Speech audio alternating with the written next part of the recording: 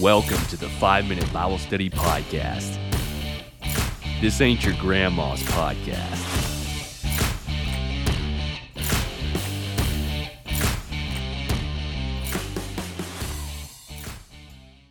Welcome back. Just joking. It's Aaron here, back for episode number 7. Number 7, getting down the road some here. This episode is brought to you, as always, by 5minutebiblestudy.com, where you can get all your 5 minutes worth of Bible study every day. If you go to the website this week, my ad of the day is going to be the How to Study the Bible series. This is a new series that I'm just kickstarting. I've done all the recordings for it. It is a video series walking you through 13 lessons that will teach you how to study the Bible effectively and understand the meaning of a passage that maybe that you don't understand now. If you've always wanted to do that, this Bible study series is for you. I got the trailer up live on the YouTube page, but the next 12 episodes, 12 lessons are forthcoming. I've got to edit them and I'll release them. I think I'm going to start releasing them later this week. So if you want to catch episode 2, where we actually get into some meat, then you can hop on to the new How to Study the Bible series. Today's episode is going to include several segments as back to kind of a normal routine. Last episode, we broke routine, but we're going to have our normal routine here: a Bible story, a main dish, and then finishing up with a foot and mouth syndrome. So the Bible story this week, I'm going to cover Jonathan and his armor bearer and how they routed 20 Philistines and really the whole army of the Philistines in 1 Samuel 13 and 14. Really cool story. Jonathan really is one of just the most pure Bible characters in all the Bible. Just a really amazing individual to just study and reflect and be like. So I'm going to tell the story of Jonathan and his armor bearer. Then the main dish is going to be about key phrases for understanding prophecy. We're going to go through, I haven't even counted them up, but there are several key phrases that if you will learn and understand what these mean when you come across them, then it will just open up Bible study of prophecy, books of prophecy, or wherever prophecy pops up in a book of the Bible. And then finally, I'm going to end on a segment, Foot and Mouth, where I talk about how I called newborn babies ugly. This wasn't too long ago in a sermon at Chapel Grove Church of Christ, and there's some backstory. I'll just tell you that at the end. We'll wait till we get there. Without further delay, let's get to Bible stories. And that donkey got up not too far away from that angel of the Lord. Send me a man to fight with me. So, let me tell you a story that will prove to you that I can defeat that giant. And he says, no, I can't do that. You're my master's wife. Jonathan, his armor bearer, and the routing of the Philistines. Here we go. Jonathan, by way of introduction, is the son and heir of the throne of King Saul in the nation of Israel. This is when the first king was established. Saul was the first king, if you're not super familiar with your Old Testament history. He wasn't a great king, but Jonathan was a great son, a better son than Saul was a king. And he was also quite the soldier, apparently, from our first insight into his battle skills in 1 Samuel chapter 13 and 14. What's going on is that the Philistines, you'll remember the Philistines and the big ugly giant. Well, that's after this story in the Bible where David kills Goliath, my favorite story in all the Bible. But before that, we're still dealing with the Philistines, archenemy of the nation of Israel, and Israel is out fighting them. There's Philistine raiders all over the place, and the Israelites are kind of tucking tail. They're kind of running from the Philistines. They're in trouble. And it's kind of described in this story in 1 Samuel 13 and 14 as if there's this kind of a divide separating the Israelites, or at least the main camp of the Israelites, which consists of Saul and 600 men, from the Philistine camp, kind of on the other side of this hill is kind of what I get from this story. Well, anyways, Jonathan and his armor bearer, they're just hanging out, eating some grub maybe, and at this time, the Israelites, I'll put it that way, they didn't have any swords or spears or anything. And that's what makes this story so cool. Like, there are no weapons in the whole army of Israel.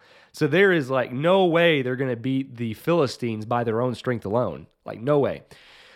And the story tells us in 1 Samuel 13 that the Philistines had basically, I don't know that they confiscated all the weaponry, but they at least confiscated all the supplies or the tools that would be in the land to sharpen your instruments. So I guess maybe Israel had swords and they couldn't sharpen them, so they were as dull as could be. Like you could hit somebody with it, but they would just bounce off of them. And that's kind of what set the scene for this little story here. So the only people with actual weapons in the whole camp of Israel are Saul and Jonathan. And throughout the history of Saul, he's not really known for being a brave man.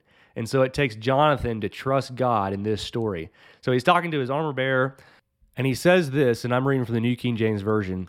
Jonathan said to his young man, his armor bearer, "Come, let us go over to the garrison of the uncircumcised." That's a name for non-Israelites, Philistines in this case.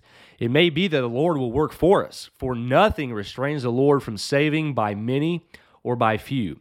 I don't normally stop during these stories to make a point, but this is just a great one-liner. For nothing restrains the Lord from saving by many or by few. Same thing was said basically to Gideon, or in the story of Gideon, and also in 2 Chronicles 14:11, this concept that God, he is with the few. Very often his people are the few. Well, anyways, the armor bearer says to him, "Do all that's in your heart. Go then. Here I am with you, according to your heart." And Jonathan said, "Very well." Yeah, he's excited. "Let us cross over to these men, and we'll show ourselves to them. If they say to us, 'Wait until we come to you,' then we'll stand still in our place and not go up to them. But if they say to us, 'Come up to us,' then we'll go up, for the Lord has delivered them into our hand, and this will be a sign to us." He did not tell his daddy. He did not tell his daddy that he was going to approach the enemy like this. And can you imagine if he had told his daddy, how worried his daddy would have been? Because his dad did not trust like Jonathan did. But Jonathan, he trusts in God, man. And when you trust in God, especially in the age of the miraculous and the age of special revelation, you could do just about anything that God allowed you to do with faith in God. And it says, "Then the men of the garrison called to Jonathan, the men of the Philistine garrison. They called up to him, and guess what they said? 'Come up to us, and we'll show you something.' And Jonathan said, 'Come up after me, for the Lord has delivered them into the hand of Israel.' And Jonathan climbed up on his hands and his knees, and his armor bearer with him. They fell before Jonathan, the Bible says. He and his armor bearer killed them. And it said the first slaughter that Jonathan and his armor bearer made was about 20 men and about a half acre of land. But as Saul and the army of Israel on the other side of that hill or mountain or whatever it was, they started hearing swords clashing, and they started seeing Philistines run all different directions. They're like, whoa, whoa, whoa, whoa, whoa. Who has left the camp? Who has gone over to the camp of the Philistines? And they start doing a head count. And the only people that cannot be accounted for are Jonathan and his armor bearer. And he gets it. Da-ding, it's my son. And I can imagine he is super worried, so he runs up the hill and he looks over to see, is Jonathan safe? But instead of seeing Jonathan slaughtered, he sees the whole camp of the Philistines fighting each other. And they're in such a state of confusion because of the confusion that God had caused on them through using Jonathan and just him and his armor bearer to rout the whole army. It's a lot like the story of Gideon. The people started killing each other. And that day, the Philistines defeated themselves. It says in verse 23, "So the Lord saved Israel that day, and the battle shifted to Beth-aven. All because Jonathan and his armor bearer trusted more in God than his daddy and the rest of the Israelite army." This is a great example. Again, the Lord, he saves by many or by few. It don't matter to God, because God is stronger than anyone. This episode is also brought to you by Fireproof Pants. Wouldn't it be nice if you could tell lies without worrying about your pants catching fire all the time? There's a new startup company called Fireproof Pants that was thinking the same thing. So they developed new fireproof technology combined with polyester to fix the problem. Now you can tell your wife, "No, that dress doesn't make you look fat," and stay at a nice room temperature from the waist down. And check out the special features. They're stylish, breathable, they withstand up to 350 degrees, and they do not char. Get a pair while supplies last and keep your hiney safe at fireproofpants.com. Exceptions may apply. These pants will not endure the fires of hell. Okay, let's get it on. We're ready for the main dish here. Today we're talking about prophecy. And, I thought about not getting to prophecy this early on in the podcast, but we're really not going in a progressive fashion of any kind. We even had that one episode, episode 3, on can Christians drink alcohol? Blah, sorry. And that really didn't have to do with how to study the Bible, but I try to make all the episodes about how to study the Bible, some aspect of that overarching topic. Well, prophecy, understanding prophecy is a big beast, and tackling it in one episode is not going to be possible, obviously. There's pretty much nothing, no part of Bible study can we tackle it in one episode. But I think this is a good little introduction to it. So when we're talking about books of prophecy, if you look in your table of contents on your Bible, you're going to notice a new section. Sometimes the table of contents will break this down for you and show you that a new section starts when you get to the book of Isaiah, and that's the first book of prophecy in our English Bible arrangement. That goes all the way through the end of the Old Testament, Malachi being the last one. Of course, you have your 12 minor prophets that starts with the book of Hosea, goes through Malachi, and Isaiah all the way through Daniel are known as the major prophets, simply because their books are larger in volume. That's all it is. But you'll also come across prophecy, like little bitty prophecies, within other books of the Bible. I think it's the last chapter of 2 Samuel, if I'm not mistaken, has an entire prayer or song that David offers to God, and within that there is prophetic language. And one of the things that you need to understand about prophecy in general, it's not necessarily predictive in nature. And that's something that took me a long time to figure out. And when I did figure out that it wasn't necessarily predictive, but it was simply prophecy is forthtelling the word of God. Predictive prophecy is foretelling it, telling something before it happens. So foretelling. Just otherwise, the majority of prophecy, probably 80-90% of it, is a prophet who has received word from the Lord and he tells that forth. He basically just preaches. And it's not necessarily predicting future events. It might include that. It might not. He might just be simply calling people's attention back to, in the Old Testament, often the law of Moses and what they were supposed to be doing, but they weren't. There's very few books of prophecy that are not correcting the nation on some level of morality. But anyways, that little tidbit is important. Just a couple of other reading tips as you're reading through books of prophecy that will help you in your understanding. Just very basic tips is these books here, Isaiah all the way through Malachi. Think about these books as if you're reading the epistles in the New Testament. And maybe you didn't know what I'm about to tell you, so this will help you when reading the epistles too. The epistles were, at least the Pauline epistles, as we call them, the ones written by Paul, 1 Corinthians, Thessalonians, both Corinthians. I didn't mean to single out 1 Corinthians. All those epistles by Paul, you can go back to the book of Acts, and as you're reading along, you can see where the Corinthian church was established. I think it was Acts chapter 18, if I'm not mistaken, off the top of my head. You can fact check me on that. The Ephesian church is brought up in Acts chapter 19. So these letters to these churches, you can find by reading back and forth and comparing the two, kind of where Paul wrote the letter and where did that church have its beginnings. Which is what audience are we talking about? You can find out by reading the book of Acts. It's a lot the same in the books of prophecy when you read them in conjunction with the books of history. The books of history being 1st and 2nd Samuel, 1st and 2nd Kings, 1st and 2nd Chronicles, Ezra, Nehemiah, Esther. So chiefly take Samuel off of there.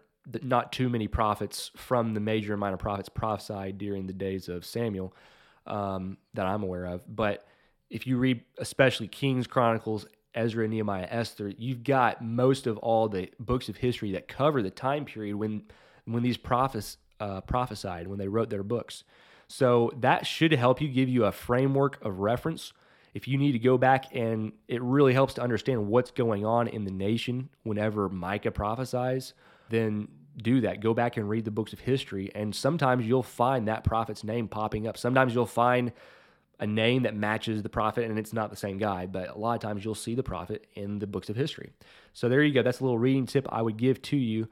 Otherwise, here's some basic things. A couple of book recommendations coming up about reading and understanding the prophets, but before you get there, things about your actual Bible. When you're reading prophecy, a lot of the editors have done things in the Bible that they've given to you to help make prophecy pop off the page at you so that you know, and I'm talking specifically when you're reading the New Testament. They have done things in their editing to help you notice whenever an Old Testament passage or prophecy is being used by Jesus or Paul or whoever. Something I've noticed is this, not every Bible does this, but a lot of them will italicize the Old Testament quotation so you can see, okay, this is italicized, that must be Old Testament. Let me look at my cross-references. It's from the book of Isaiah, chapter 7, whatever. And then I'm reading from the Christian Standard Bible this year, and this is the only edition that I've ever seen where instead of italicizing the text, they bold any Old Testament quotation in the New Testament. So that was interesting. But again, they're just trying to let you know, if you aren't familiar and you're kind of a new reader, this is coming from the Old Testament. Also, I just mentioned use your cross-references. If you don't have a Bible that has either center column reference or references in footnotes, so that whenever you come across those Old Testament quotations, it will tell you where that's coming from. If you don't have that, you are at a huge disadvantage. You are really at a disadvantage. I would encourage you to get a Bible that does have some type of cross-reference system. Some Bibles have better cross-reference systems than others. One that is made specifically with that aim in mind. Like, that is the whole reason why the Thompson Chain Reference Bible is made, to give you a plethora of references to help aid your Bible study and understanding of whatever text that you're reading at the time. Also, I would point you to the Open Bible, which I have a video previewing the Open Bible. I don't make money off of this. Maybe I should. It's one of the more popular videos on my YouTube page. But the Open Bible is produced by Thomas Nelson, and it's really cool because it has a lot of indexes in the back. It'll tell you units of measurement from the Old Testament and the New Testament. It'll tell you, it has a whole table in the back of the Bible of all the Messianic prophecies, or at least maybe not all of them, but a lot of them, I'll put it that way. And it not only gives you the Old Testament prophecy, the text spelled out, but right parallel to it, it gives you the New Testament fulfillment of that text. It's just a great table. There are a lot of other helpful tables. There's timelines of the prophets in between Matthew and Malachi, between the Testaments, that help you there. The Open Bible has a lot of really good table references for first-time readers. And honestly, I get benefit from them, and I'm not a first-time reader. A few books that I would point you to before we get into these key phrases. I know we've talked a little while already, and we haven't gotten to the key phrases, but this stuff is helping, or it will help you if you'll take advantage of these tools. There are 4 different books that I would recommend to you. 3 of them I have read, if not all of them, a lot of them, and then one of them I've not read, but I know it's good. The first one, highly recommend How to Read and Understand the Biblical Prophets by Peter Gentry. This is an excellent, excellent book. It's on my to-read list again for this year. It's been a few years since I read it, but I remember reading it and thinking, wow, this just opened up so much to my understanding of the prophets, which are difficult. Anybody will tell you that. They're difficult to understand, especially compared to like books of history. But anyways, Peter Gentry is the author. Really good insight into how to read the prophets. I will say this is kind of for your moderate skill readers, and I don't mean like you can read at a moderate level like ABC. I'm talking like your understanding of the Bible. Maybe if you're in the moderate range, this book is for you. The next book, What the Bible Teaches About the Promised Messiah by James E. Smith. This is a little bit more basic, I would say, just in my estimation, but he goes through every messianic prophecy. Really good. You can use it as a reference work, or you could read the whole thing. I use it as a reference work mainly. Drawing Waters from the Wells of Salvation by Doug Edwards is it's one of the top 3 books that I've ever read. And it's not just because Uncle Doug is my uncle, but it's really a good book. As he goes through messianic prophecy, kingdom prophecy, and he explains, as he goes along, he explains prophecies, but he also gives you tools and tips to help you in reading the prophecy on your own. If you'll take these things that he's saying and apply them yourself, it will help you understanding difficulties when you come across certain texts that just blow your mind. And then a final one is Exploring Mount Zion by James E. Smith. This is the one I haven't read, but I do have it on my shelf. I've perused it, and James E. Smith is pretty good on this subject, really good on this subject of just helping basic introductory level, let me say that again, giving introductory level material on understanding the prophets and prophecy. So those are 4 books that I would recommend. Probably the easiest one to read on that list, What the Bible Teaches About the Promised Messiah. But all of those, when you get to prophecy, it helps if you have read your Bible. And if you haven't read your Bible all the way through, what I'm going to go through in these key phrases, this will help you if you haven't read your Bible all the way through, but you're not going to make it very far if you haven't read your Bible all the way through. So I stress so much, read your Bible. Finish reading your Bible all the way through. For stuff like this, if you're going to understand all the Word of God, you got to read all the Word of God. That's just how it is.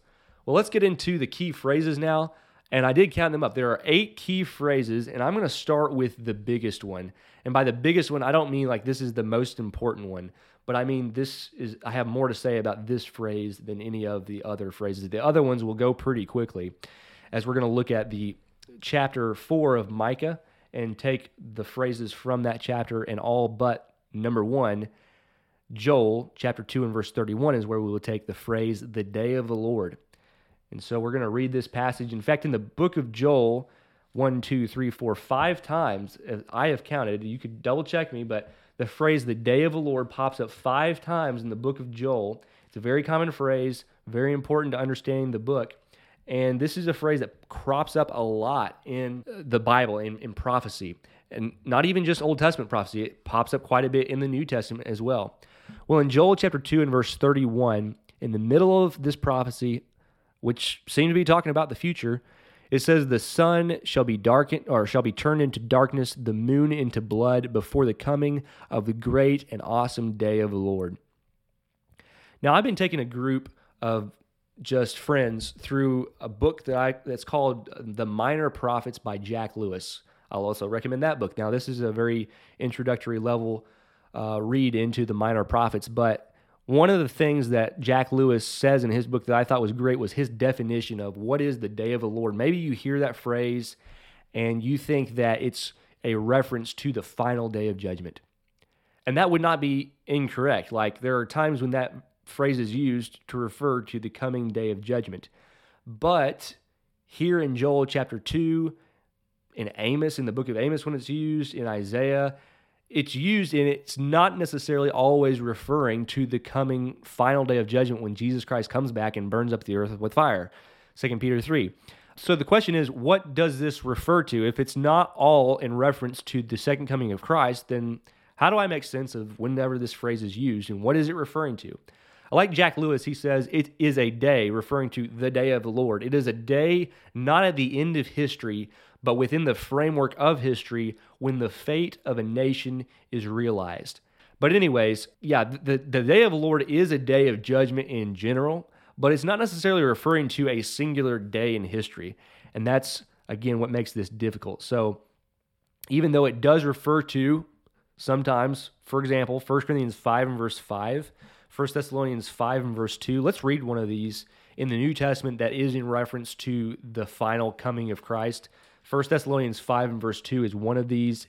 It says there, "For you yourselves know perfectly that the day of the Lord so comes as a thief in the night." There it's obviously referring to the second coming of Christ. It's also used this way in 2 Peter chapter 3 and verse 10. And we can read that one as well real quick. 2 Peter 3:10, "But the day of the Lord will come as a thief in the night, when the heavens will pass away with a great noise and the elements will melt with fervent heat." Those are obviously in reference to the second coming of Christ, but for example, in Isaiah 13, this phrase is used twice, and it's not in reference, obviously, to the second coming of Christ. The chapter opens up in Isaiah 13, verse 1, "The burden against Babylon, which Isaiah the son of Amoz saw." So this is a judgment prophecy against the whole nation of Babylon. Jumping down to verse 6, it says, "Wail, for the day of the Lord is at hand. It will come as destruction from the Almighty." Jumping down to verse 9, "Behold, the day of the Lord comes, cruel, with both wrath and fierce anger, to lay the land desolate." And he's talking about the land of Babylon. And so here, the same phrase of judgment is used, but not in reference to the end-time judgment, just simply the judgment of a nation, as Jack Lewis had introduced us to the idea earlier. It's also used in reference to the judgment against Egypt at the Battle of Carchemish.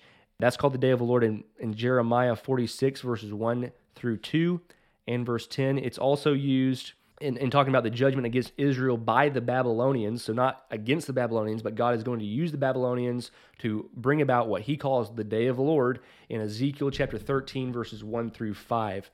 And so when Joel says, "For the day of the Lord is coming," chapter 2 of Joel, in verse 1, Joel is referring to the judgment that God's sending, the judgment that's going to follow the plague of locusts that had already come on the land. and it's not necessarily referring to the final day of judgment. Now, some people say that the final day of judgment is never prophesied about in the Old Testament. I'm not so sure about that. For example, this passage right here, is it talking about the final day of judgment? Well, I'm just going to be honest with you. I have not looked into this specific verse, so I would leave this to your Bible study. Probably not, is what I would say, given the context of what's going on in this book and all. But it may be, because it comes right after talking about a prophecy which is fulfilled directly in Acts chapter 2 on the day of Pentecost and the establishment of the church. So it's a possibility that it is, but I just want to get across the idea, when you come across this phrase, the day of the Lord, in prophecy, it's not referring to the end-time judgment necessarily, but just simply, as Jack Lewis said, it's a day, not at the end of history, but within the framework of history when the fate of a nation or a people is realized. Now, one thing that it will help you is understanding what the day of judgment will be like. This is why it's relevant for you and me. If you go back and you look at the judgments of God on these nations in episodes that were called the day of the Lord, like the judgment of Babylon, the judgment of Israel, the judgment of Egypt, then you understand how awful the day of the Lord is going to be for people that do not fear him and for people that do not keep his commandments. 2 Thessalonians 1 in verse 8, right in there, describing the second coming of Christ, is terrifying for those that do not fear God and do not keep his commandments. And I was reading the story of Sodom and Gomorrah the other day, and the day of the Lord that came upon them. And it just, as I was reading it slowly in the peace of my home early in the morning, it just really hit for the first time in a way it never had before, just how awful that sudden judgment was. That's the day of the Lord. Well, the second phrase that we want to look at is the latter days, and we're going to go to observe the next 7 key phrases from the book of Micah. So if you're riding the car, obviously do not turn with your Bible, but if you are not riding in the car and you're treating this like a Bible study, turn with me to Micah chapter 4 and verse 1 is where we're going to take our reading from. We're going to read the prophecy in full all the way from verse 1 to verse 8, and then we will stop and review and bring out some of the key phrases here. This is talking about the kingdom of the Messiah when he comes in the future, in reference to the days of Micah at least. And it says, "Now it shall come to pass in the latter days that the mountain of the Lord's house shall be established on the top of the mountains, and shall be exalted above the hills, and peoples shall flow to it. Many nations shall come and say, Come and let us go up to the mountain of the Lord, to the house of the God of Jacob. He will teach us his ways, and we shall walk in his paths. For out of Zion the law shall go forth, and the word of the Lord from Jerusalem. He shall judge between many people, and rebuke strong nations afar off. They shall beat their swords into plowshares, and their spears into pruning hooks. Nation shall not lift up sword against nation, neither shall they learn war any more. But everyone shall everyone shall sit under his vine and under his fig tree, and no one shall make them afraid, for the mouth of the Lord of hosts has spoken. For all people walk each in the name of his God, but we will walk in the name of the Lord our God forever and ever." Verse 6, "In that day, says the Lord, I will assemble the lame, I will gather the outcast, and those whom I have afflicted. I will make the lame a remnant, and the outcast a strong nation. So the Lord will reign over them in Mount Zion from now on, even forever. And you, O tower of the flock, the stronghold of the daughter of Zion, to you shall it come. Even the former dominion shall come, the kingdom of the daughter of Jerusalem." I hope you didn't get bored listening to that. Some people get bored listening to the Old Testament prophets or reading them. Obviously, you are probably not going to understand everything that was just said there. And maybe you didn't understand any of it, and you're like, whoa. Okay, I'm going to need more than just a couple of key phrases here, Aaron. Well, let me walk you through a few of these, and then I'm not going to read the text again, but after the episode, go back and read the text again after you now understand some of the key phrases and see just how much it opens up to you in terms of understanding. The first phrase that I want to look at, the second phrase overall, first, the day of the Lord, now the latter days. These are often repeated phrases in books of prophecy or in just prophecies throughout the Bible. This occurs in chapter 4 and verse 1, right out of the gate. Micah says, "Now it shall come to pass in the latter days that these things are going to happen." And a lot of people think that the latter days refer to, just like the previous phrase, refers to the end time judgment, or like literally the very last 48 hours preceding the coming of the Son of Man on the clouds of heaven with the angels to bring judgment and fire, right? That's what people often think. In fact, there have been the Left Behind series, other dispensational views of prophecy like that have left us with that understanding of phrases like this. But as you read prophecy and you understand how this prophecy is used in reference to history, it's used in the book of Joel, chapter 2, which we just read a little bit ago. Joel said the Spirit of God would be poured out on all flesh. Well, in Acts chapter 2, in the first century, now 2,000 years ago from us, Joel's prophecy is quoted by Peter, and he said, these things are you see happening today. But Joel said those things were going to happen in the latter days. And you're like, okay, here, hold on.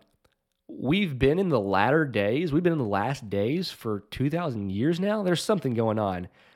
Peter doesn't know what he's talking about. No, you don't know what you're talking about because you have restricted this phrase to mean something that it was not necessarily restricted to mean.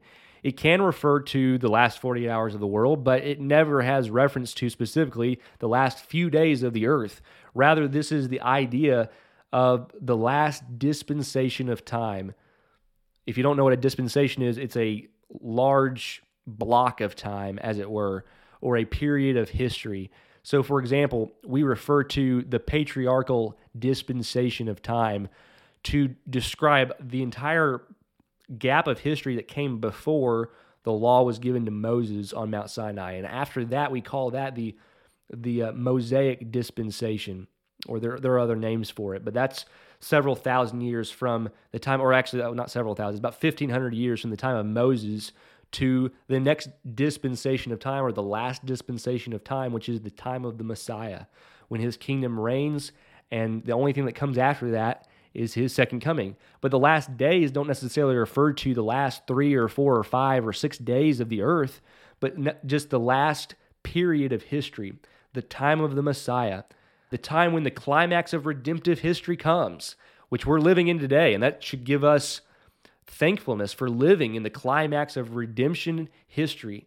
Anyways, that's how the phrase is used frequently. I just gave you one example in Joel 2, fulfilled in Acts 2, but look that phrase up and see that I'm not lying to you. That will help you understanding what this phrase means when it's used several times in Scripture. It should be a tip-off to you to think of messianic prophecy. This is talking about when the Messiah comes. The third phrase is found in verse 1 there. Let's read it again. Now it shall come to pass in the latter days that the mountain of the Lord's house shall be established on the top of the mountains. The Lord's house is the phrase. What does that mean? The Lord's house is a concept. The concept is where God dwells. The temple was the ultimate house of the Lord. It was literally a house where God's glory physically dwelt. And whenever Solomon dedicated it, the smoking glory of God filled the temple and pushed everybody out of there because they couldn't bear to be in the Lord's house with his glory. Before this, though, there were places where God met man and communicated with him. For example, when Jacob slept with his head on a rock fleeing from his brother Esau, he set up the rock and called it Bethel, which means the house of God.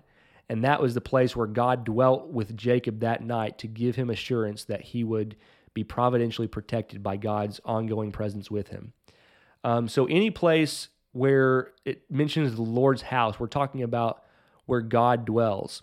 And in reference to this point in history, when Micah wrote this prophecy, there was a physical temple in Jerusalem, but there's obviously going to be a time in the future that he says here in the latter days, in the time of the Messiah, when God will dwell with his people in a special way, like it's not happening right now. Because at the point in history where Micah was, there was a lot of conflict going on in Israel. He calls them out for a lot of the sinning, and it won't be long before God's presence leaves the nation and he forsakes them for their forsaking him. Well, the Lord's house, God's going to come dwell with his people again in the latter days. Let's go to the next phrase. This one pops up often in Scripture as well. This is all going to happen when? Phrase number 4, he says, this shall be established on the top of the mountains. The Lord's house shall be established on the top of the mountains. What's he mean on the top of the mountains? Does this mean that we're looking for Jesus to come rest on a certain mountain somewhere, and we've got to figure out where that mountain is and start waiting for him? No, I mean, not really, not today, no. Jesus did come, and he did set up his kingdom on a mountain, like literally on a mountain. So Jerusalem was on an elevated summit, and from what I understand from reading history, when Jews who didn't live in Jerusalem would come from all over the earth, they would have to ascend a kind of a elevation. They would have to summit what's called Mount Zion, where Jerusalem was built on. And I don't understand it to be a huge mountain, but nonetheless, it was up on an elevation, and it was referred to the city of Jerusalem, Mount Zion, the mountain of the Lord in prophecy, like right here, Jerusalem, all referring to the same thing. In fact, other places in this same chapter, verse 2 says, "For out of Zion the law shall go forth, and the word of the Lord from Jerusalem." Well, Jerusalem was on a kind of a mountain type of elevation. That's what it's referring to. Literally, the latter days is when this is going to happen. God is going to come dwell with his people on the Mount of Jerusalem, also referred to Mount Zion, verse 7. So whenever you see this, you then look in history, and where did the kingdom of the Messiah come and be? Where was it established? In Jerusalem, on this Mount Zion. In Acts chapter 2, it was established. So that's what it's referring to. I don't think it's talking about any type of, necessarily here, any type of symbolic mountain, but just referring to Jerusalem. This is where it's going to happen. The fifth phrase, it says in verse 2 that many nations shall come. Many nations shall come and say, "Come and let us go up to the mountain of the Lord." Whenever you see the phrase many nations, now sometimes that could include Israel, but oftentimes the nations, like in the story of Jonathan and his armor bearer, he called the Philistines the uncircumcised. Well, the uncircumcised was just a keynote phrase for non-Israelites, heathens, pagans, like the Philistines were. Well, nations is often a reference to people that are not Israelites. And in this phrase, and often in prophecy, it takes that meaning. Nations refers to Gentile nations, non-Jews. And so foreign nations are going to come, and this implies they're going to become a part of the kingdom, which should, should not have shocked the Jews in Jesus' day when he starts telling them and healing Gentiles and going to Gentile areas of geography and all that. The Jews got offended to that. But they should not have been surprised, because multiple prophecies tell us that many nations shall come to the house of the Lord on the mountain of Jerusalem in the latter days. That's what this is referring to. That's all it's talking about. Look for that phrase to pop up a lot in prophecy. Another phrase is in verse 3. It says, "The people of God shall beat their swords into plowshares and their spears into pruning hooks. Nation shall not lift up sword against nation, neither shall they learn war anymore." I'm focusing on the phrase, "they shall beat their swords into plowshares." This is not necessarily one of the most common phrases in prophecy, but it does pop up a couple of times. It pops up in the book of Isaiah. It pops up here. And I want to say at least one other place, but I may be mistaken. Anyways, the idea here is that in the time of, Micah and surrounding, Israel was a theocracy where God ruled the nation, and they fought holy wars. They literally picked up swords and went and fought their enemies. They were told, Jesus said in the Sermon on the Mount, "You have heard in the old days, you shall hate your enemy." And Israel was taught to hate the national enemy because they were a blasphemy to their God who ruled the nation. Well, in the days of the Messiah, when the Lord's house is established in Jerusalem and many nations shall come to it, you're going to take your weapons of war, your swords, that's the idea, and you're going to take those and turn them into plowshares. And basically, you're going to take all of your wartime instruments, all your weapons, and turn them into farming and agricultural instruments that you use during times of peace. Now, you scratch your head and you're saying, well, if we're living in the times of the Messiah, and this is true and this has happened, then why do wars keep occurring today? Well, this is focusing on the people of God. And this is not saying that in the times of the Messiah, there will not be war anymore. But it is saying that God's people will beat their swords into plowshares, and they're going to take their wartime instruments and learn to be a peaceful people. And they're going to be pacifistic. They're not going to be a people of conflict. They're not going to retaliate. They're not going to hate their enemy anymore. This should teach us something about the Christian mission and mindset and how we go about treating people and responding to people. And should Christians fight in any context? Well, I'm just planting some seed there. But this is how the kingdom of the Messiah is described, and that's what that phrase denotes whenever we come across it, whenever in books of prophecy. Number 7 phrase, everyone shall sit under his vine and under his fig tree. This is back to a very common phrase that pops up a lot. It occurs in verse 4 here, right after he talks about beating your spears into pruning hooks. He says, but everyone shall sit under his vine and under his fig tree. No one shall make them afraid, for the mouth of the Lord of hosts has spoken. Nobody shall make God's people afraid, for the Lord has spoken. And people, and what this is describing is, I describe it like this. Whenever you're running from your enemy, whenever the enemy's chasing you down, you do not sit down and enjoy an apple on your rear end underneath a fig tree. Or you don't enjoy a fig under a fig tree. No, you're running. The idea is that in peacetime, everyone sits and enjoys the shade tree. You know, they enjoy the fruits of agriculture and all that. That's what it's describing as a time of peace. And again, there may be wars, but God's people will enjoy peace, spiritual peace, in a way that they have not known it before. In no time like now can people just understand the spiritual peace that comes with being in Christ, in Christ's kingdom, with Him ruling over our lives and in control of all things. This is the beauty of prophecy. It brings to us images of Christ and what we're living in today, which might seem mundane and it might seem boring, and just we lose fact and sight of our mission and why we're here and what's going on in all the spiritual surroundings of things we can't see. But the prophets allow us to look into that spiritual world for just a hot second. The last phrase I'm going to go over with you real quick, and then we'll be done with this, is he mentions a remnant in verse 7. He says, I will make the lame a remnant and the outcast a strong nation, so the Lord will reign over them in Mount Zion. The remnant is a very popular phrase that comes up. Think about if you were to make a pie at Thanksgiving and you ate it and there's only one slither left. You could probably call that a remnant of the pie. It's a very small piece that's left of the pie. A remnant is a small part of an original. The idea of a remnant is a small group of people. And God's people, like in the story of Jonathan and his armor bearer, it said there, it does not restrain God from saving by many or by few. And one thing that Brother Ron Corder taught me whenever I was studying with him in Michigan was there's something called the law of the few. And it's the idea that God is always with the few. You think about in Matthew chapter 7 and the narrow way where few go. And Jesus, or God, saves by the few in the story of Gideon, and the few in the story of Jonathan and his armor bearer, and the few in the young boy David and the great giant Goliath, and the few, the nations are going to be saved. And the lame and those that are outcast here it describes in Micah chapter 4 and verse 7. I'm going to take the people that are outcasts of society, the ones that people would not expect the most famous king in all the world to come to and to dine with and all that. I'm going to come to those people because the big shots don't want to hear me. So I'm going to make something out of the nobodies.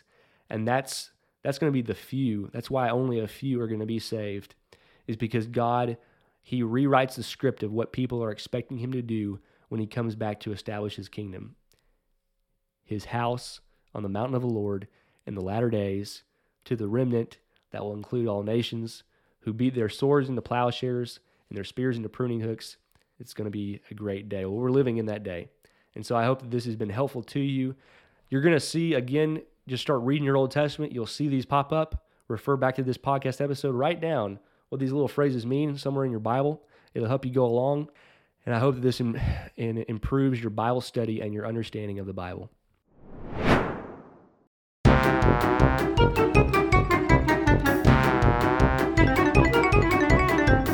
For today's foot and mouth syndrome, I'll tell you a story that happened pretty recently.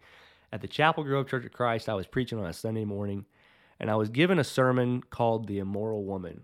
And toward the end of that sermon, I bring up James chapter 1, where it describes how desire brings forth sin and sin brings forth death. And James describes sin as if it's a 37-week pregnancy process.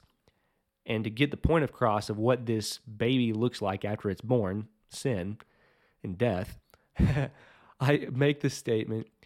Have you ever seen a beautiful newborn, a cute newborn? And it's a rhetorical question. Like, this is obvious. Everybody knows there are really no cute newborns. I mean, I've seen maybe two. Well, recently, shout out to Ashley Modlin. I seen at least the picture. Maybe it was just a glamorous picture and she got the right angle, but her newborn's actually a cute baby. So maybe I should say that I've seen maybe three. I want to see this baby in the flesh, though, Ashley. Anyway, so I made that statement. I did not realize that Hunter and Rebecca Patton were in the audience, and their baby was like just a few days old. And so basically, I just call their baby ugly. It did not register with me until afterwards, and people were bringing my attention. But anyways, I've given that sermon a couple times since, and I just tell people, don't let this distract you. And I'm sorry if you have a newborn, but I'm known for speaking facts, and I'm not going to stop speaking facts. There are no cute newborns. I mean, with rare exception. So if you do have a newborn baby, I'm sorry. Maybe you think he or she is beautiful, and she will be one day. But right now, in the first few days out of the womb, no. I've seen babies come out directly out of the womb, and they look like disgusting aliens, detestable creatures. It just is what it is. I like kids. I like babies. But it is what it is. Well, that's today's episode.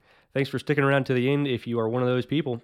I've been looking to what shall we do next, and I would like to start a little mini-series on the podcast going through the most common taken out of context verses, breaking those down and giving the truth on the verse in context. We might get started on that next episode. We'll still see. Maybe you have a pressing subject or topic you'd like to talk about. Some of you guys have submitted topics, things you'd like to hear discussed. I have listened. I am contemplating what to do with your requests, and I have some interviews that I would like to address your topic in the future with somebody else on the air. But we'll see what goes. Until next time, thanks for listening to the 5 Minute Bible Study Podcast.